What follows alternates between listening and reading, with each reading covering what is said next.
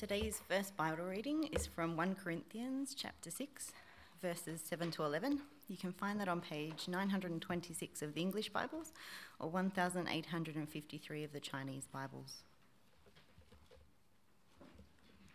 1 Corinthians chapter 6 from verse 7.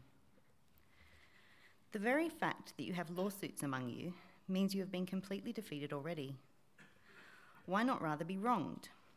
Why not rather be cheated? Instead, you yourselves cheat and do wrong, and you do this to your brothers and sisters. Or do you not know that wrongdoers will not inherit the kingdom of God? Do not be deceived.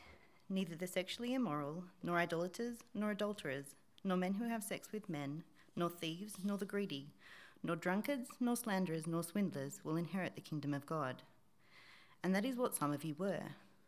But you were washed, you were sanctified, you were justified in the name of the Lord Jesus Christ and by the Spirit of our God. The second Bible reading is from Luke chapter 18, verses 9 to 14. You can find that on page 851 of the English Bibles or 1698 of the Chinese Bibles. Luke chapter 18 from verse 9. To some who were confident of their own righteousness and looked down on everyone else, Jesus told this parable. 2 men went up to the temple to pray, one a Pharisee and the other a tax collector. The Pharisee stood by himself and prayed, God, I thank you that I am not like other people, robbers, evildoers, adulterers, or even like this tax collector. I fast twice a week and give 1/10 of all I get. But the tax collector stood at a distance. He would not even look up to heaven, but beat his breast and said, God, have mercy on me, a sinner. I tell you that this man, rather than the other, went home justified before God. For all those who exalt themselves will be humbled, and those who humble themselves will be exalted.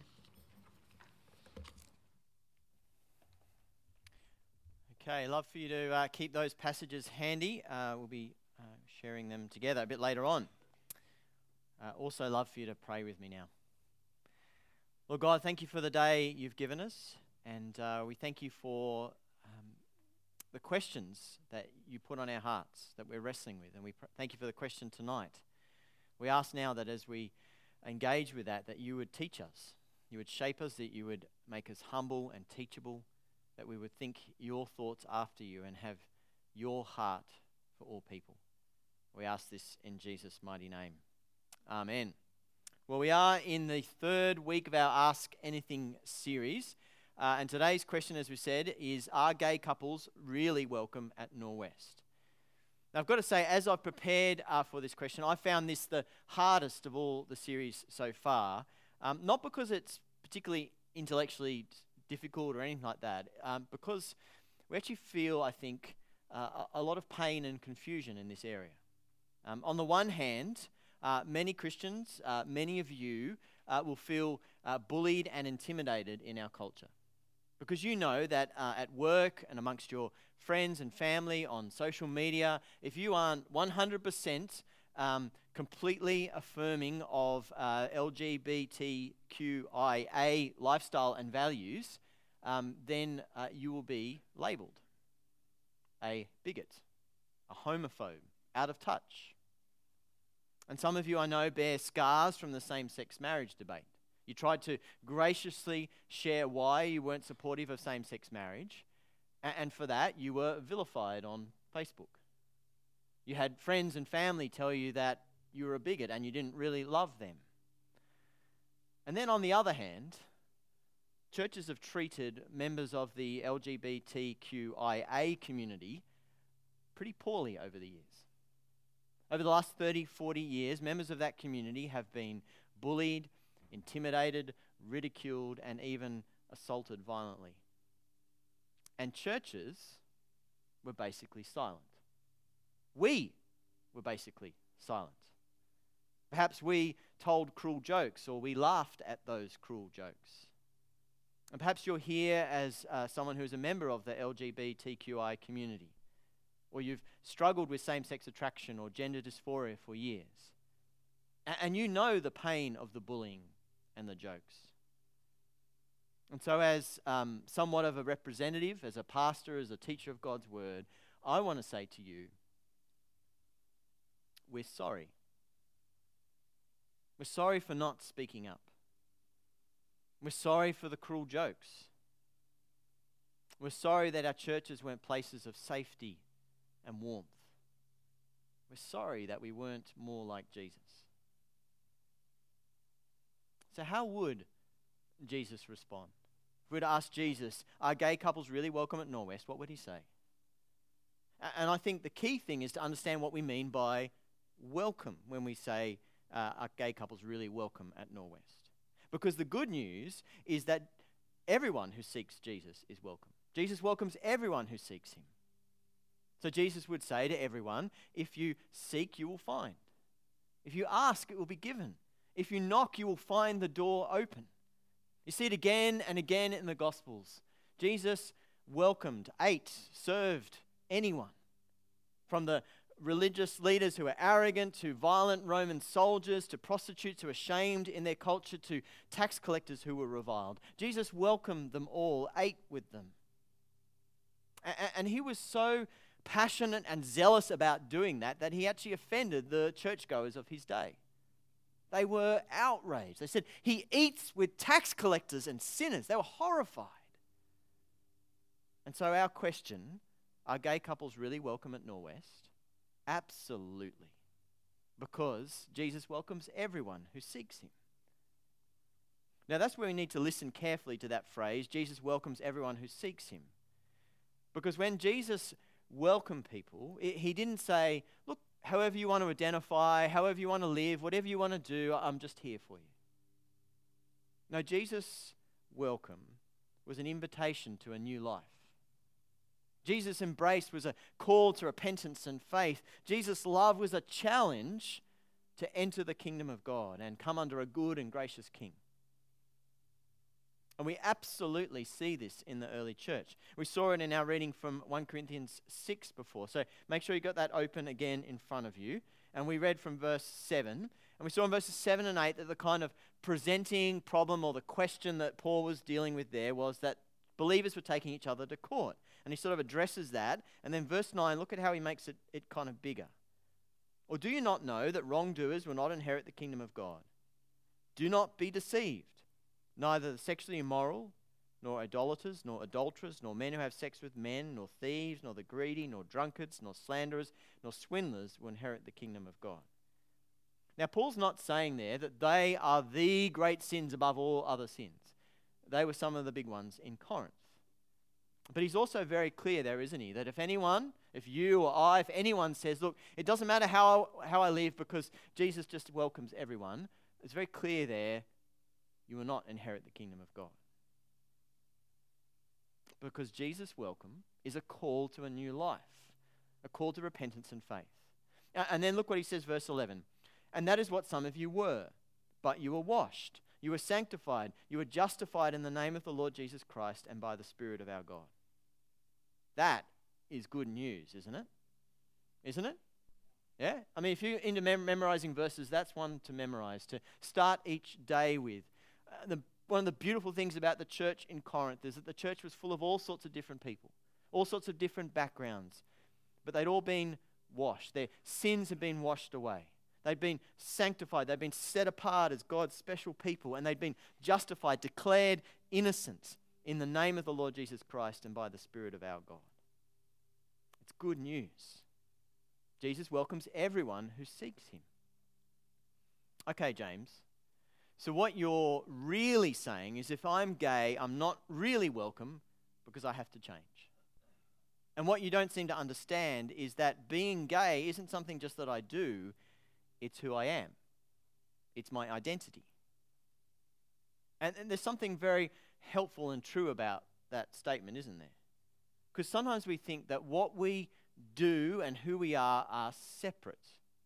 So we think, well, our sin is something that we do that's separate, it's kind of out there from us. It's not who we are. But that's not right. It's not just that I sin, I am a sinner. And it's not just, for example, that I lie, I am a liar. It's not just that I'm sometimes selfish, no, I'm self-absorbed. what we do and who we are is interwoven. And so it is absolutely right to say, I don't just live the gay lifestyle, I am gay, it's my identity. But here's the thing. Jesus can speak into and transform us in ways that we could never have dreamed. So let me introduce you to Sam Albury.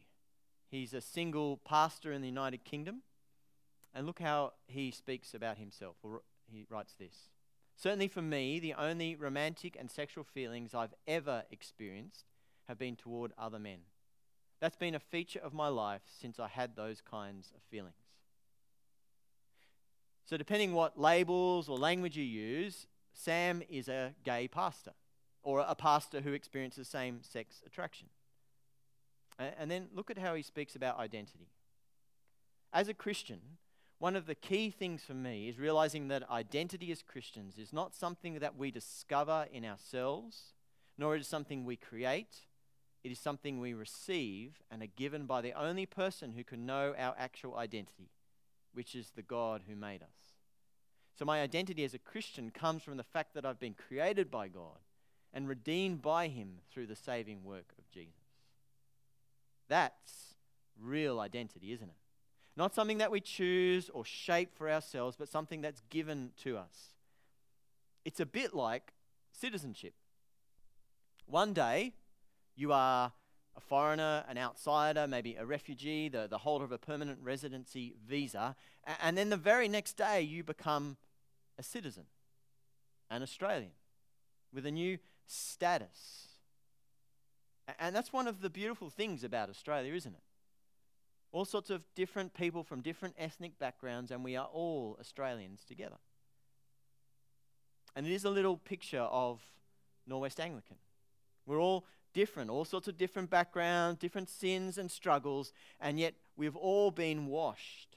We've all been sanctified. We've all been justified in the name of the Lord Jesus Christ and by the Spirit of our God. We've all been given a new identity. And that's the beautiful thing about Jesus, isn't it? You can't box him in. If you want to say, oh, he's judgmental, you find him welcoming and eating with everyone. If you want to say, oh, he just affirms everyone, well, you find him calling for repentance and new life. And so it's absolutely true to say that Jesus welcomes everyone who seeks him. A gay couple seeking Jesus are absolutely welcome at Norwest. But underlying that question, are gay couples welcome at Norwest, is also a challenge.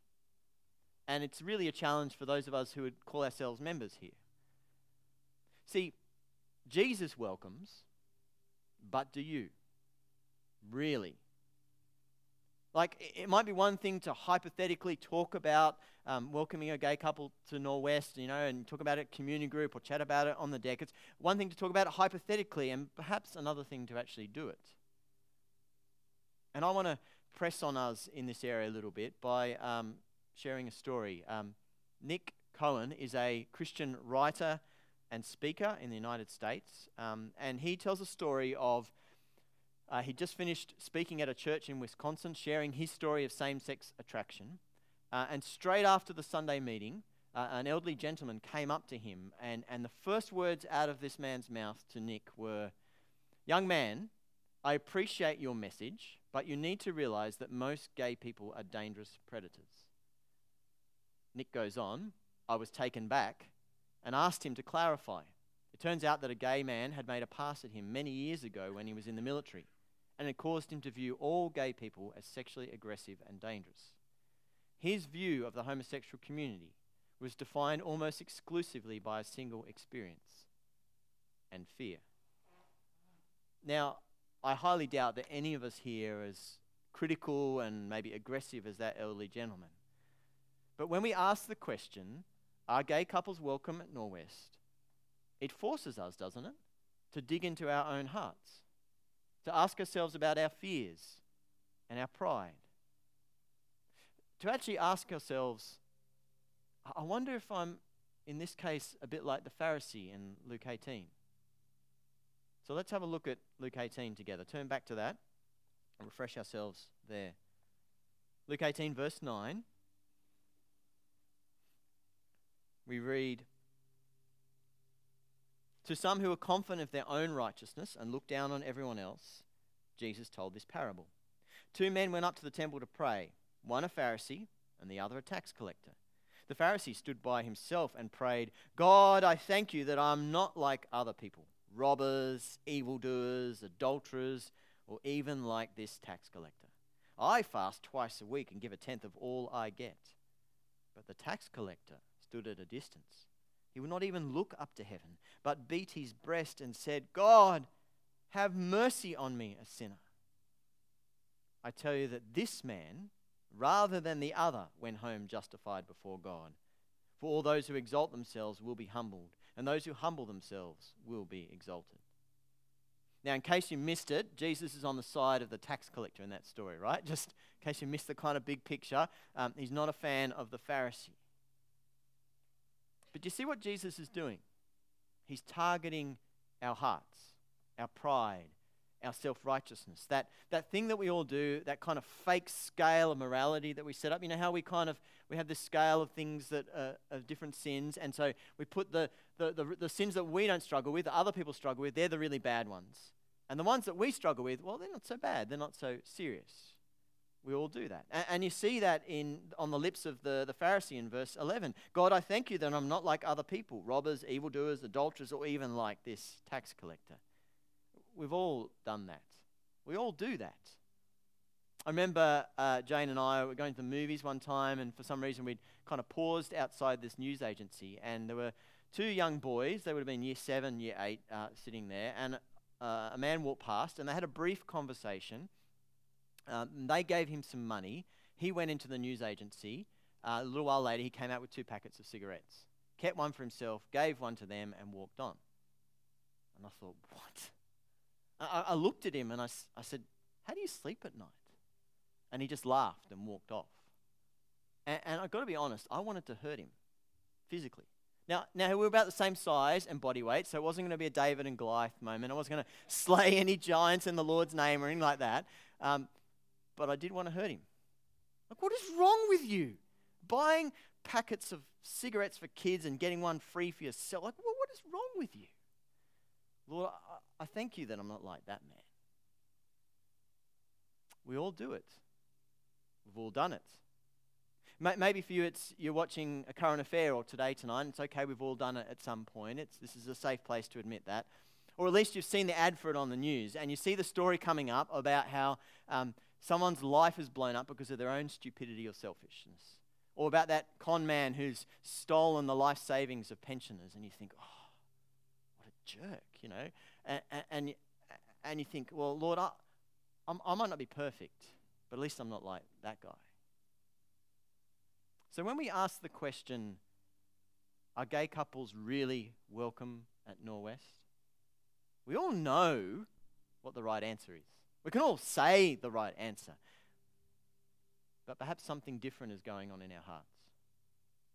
Perhaps there's fear and pride leading to prejudice.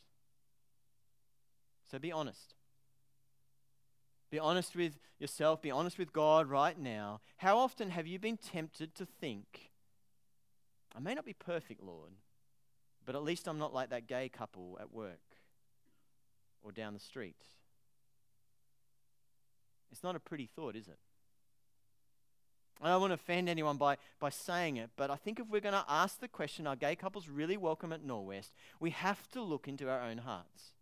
We have to search out the fear and prejudice so that we can genuinely welcome. So let's ask ourselves, what we'll do when this happens. I was going to say, if this happens, but I want to hope and pray that it will happen. So, a gay couple who've lived together for many years, and under our new marriage laws, they get married and they have a couple of kids, and perhaps they've only ever felt anger and hurt towards the church. And then through a whole bunch of circumstances and situations and conversations, they meet Jesus. And like every Christian, they receive forgiveness from Jesus and they give their lives to him. And then they come to you, their Christian friend, Christian neighbor, Christian workmate. And they say, so what do we do now? What does this mean for our relationship? What about the kids? And you say, let me talk to my pastor. So I don't know exactly what we do. It's not neat, right? But I've got some thoughts, and I think it's a good way for us to kind of start to step out and think about this. So I think the first thing we do is we rejoice, right? We celebrate. We say, welcome home, because they met Jesus. And then we patiently, graciously walk with them. For those of you who became Christians later in life, say post-high school, this little thought experiment. Do you remember those early years? All the questions that you had, like hundreds, and you had an older Christian that you're just bugging all the time for answers, and then the issues you're trying to work through, and there was those particular sins or idols or false loves that you needed to work through, and you still struggle with some of them today. It's the same for every believer. And so when we think about a gay couple meeting Jesus, we mustn't think, a couple of Sundays, couple of coffees, and they join a community group and all be neat and tidy. No. Some of you will need to walk with them patiently and graciously. So are you ready to be that kind of friend? Second thing, we strive to honor God without destroying lives. Think about, what about the kids? What happens to the kids? And I want to share with you something that the church in Africa has wrestled with, and it's not the same as our scenario here, but I think it helps us understand and think about it. So in Africa, sometimes what will happen is there's an elder of a village, a tribal chief, who has multiple wives and lots of children with those wives, as kind of they've done for generations, a power, status kind of thing, wealth thing. And then he becomes a Christian. And he knows and learns that God's will for him is to be faithful to one woman. That polygamy is not God's plan. So what happens to all those other wives and the children? Do they just kind of get cast aside because now he's got Jesus? Well, they become destitute in that culture. So what the church over there has done is what some writers have called a retrieval ethic. What they do is that the chief, he is faithful to his first wife, lives with his first wife, and he continues to provide for, love, and protect the other wives and the other children. But he doesn't live with them. He's faithful to his first wife. Now, it's not perfect, but it is a retrieval. It's a way that they're trying to honor God without destroying lives. And I wonder whether something similar could happen with our scenario with the gay couple who meet Jesus. That they work out a way to honor God with their bodies and their hearts, and still provide for each other, provide for their children. It's not perfect, but it is a way to honor God and without destroying lives. And it's why we will need to walk with them patiently and graciously. So are you ready to be that kind of friend? Third and final thing I think we do is we keep pointing them to the greatest love of all. The love of God that has been poured out upon us in Jesus Christ. And to help us see that, I want to share a little bit of Jackie Hill Perry's story. She writes about it in a blog post which she titled Love Letter to a Lesbian. She talks in this quite long post about how she experienced same-sex attraction from as young as 5 years of age. And she kind of denied that for many years, but post-school she pursued those desires and had several long-term lesbian relationships. She writes this: I understand how it feels to be in love with a woman, to want nothing more than to be with her forever. I enjoy these relationships and love these women a lot. And it came to the point that I was willing to forsake all, including my soul, to enjoy their love on earth. And then that changed in her early mid-20s. She writes this: my superficial reality was shaken up by a deeper love, one from the outside, one that I'd heard of before but never experienced. And amazingly, at the same time that the penalty of my sin became true to me, so did the preciousness of the cross. A vision of God's Son crucified, bearing the wrath I deserved, and an empty tomb displaying his power over death. All things that I'd heard about before without any interest have become the most glorious revelation of love imaginable. It's powerful, isn't it? beautiful. And then she says towards the end, now, why did I just tell you about this? I gave you a glimpse of my story because I want you to understand that I understand. But I also want you to know that I also understand how it feels to be in love with the creator of the universe, to want nothing more than to be with him forever, to feel his grace, the best news ever announced to mankind, to see his forgiveness, that he would take such a wicked heart into his hands of mercy. Jackie knew what it was to love another woman, but she found a greater love in Jesus. So how do we respond to a gay couple seeking Jesus who've met Jesus? With patient, gracious generosity and wisdom as we walk together, calling each other back always to the greatest love of all. Are you guys ready to be those kinds of friends? Are we ready to be that kind of church? I pray by God's grace that we are. Let's pray together. Lord God, we want to acknowledge before you that questions like this we find hard because of all the emotion and the stories that are involved. And so we want to sit under your word. We want your will for us, your plan for us to shape how we think and feel and act. We want to be like Jesus, who is so perfect in his ability to welcome and include and call people to a better life, to life lived under your good hand. And so, Lord, will you give us great wisdom and graciousness as we seek to do that in this city and all the complexity of our culture and all the challenges we face. Help us, Lord. We ask this in Jesus' beautiful name. Amen.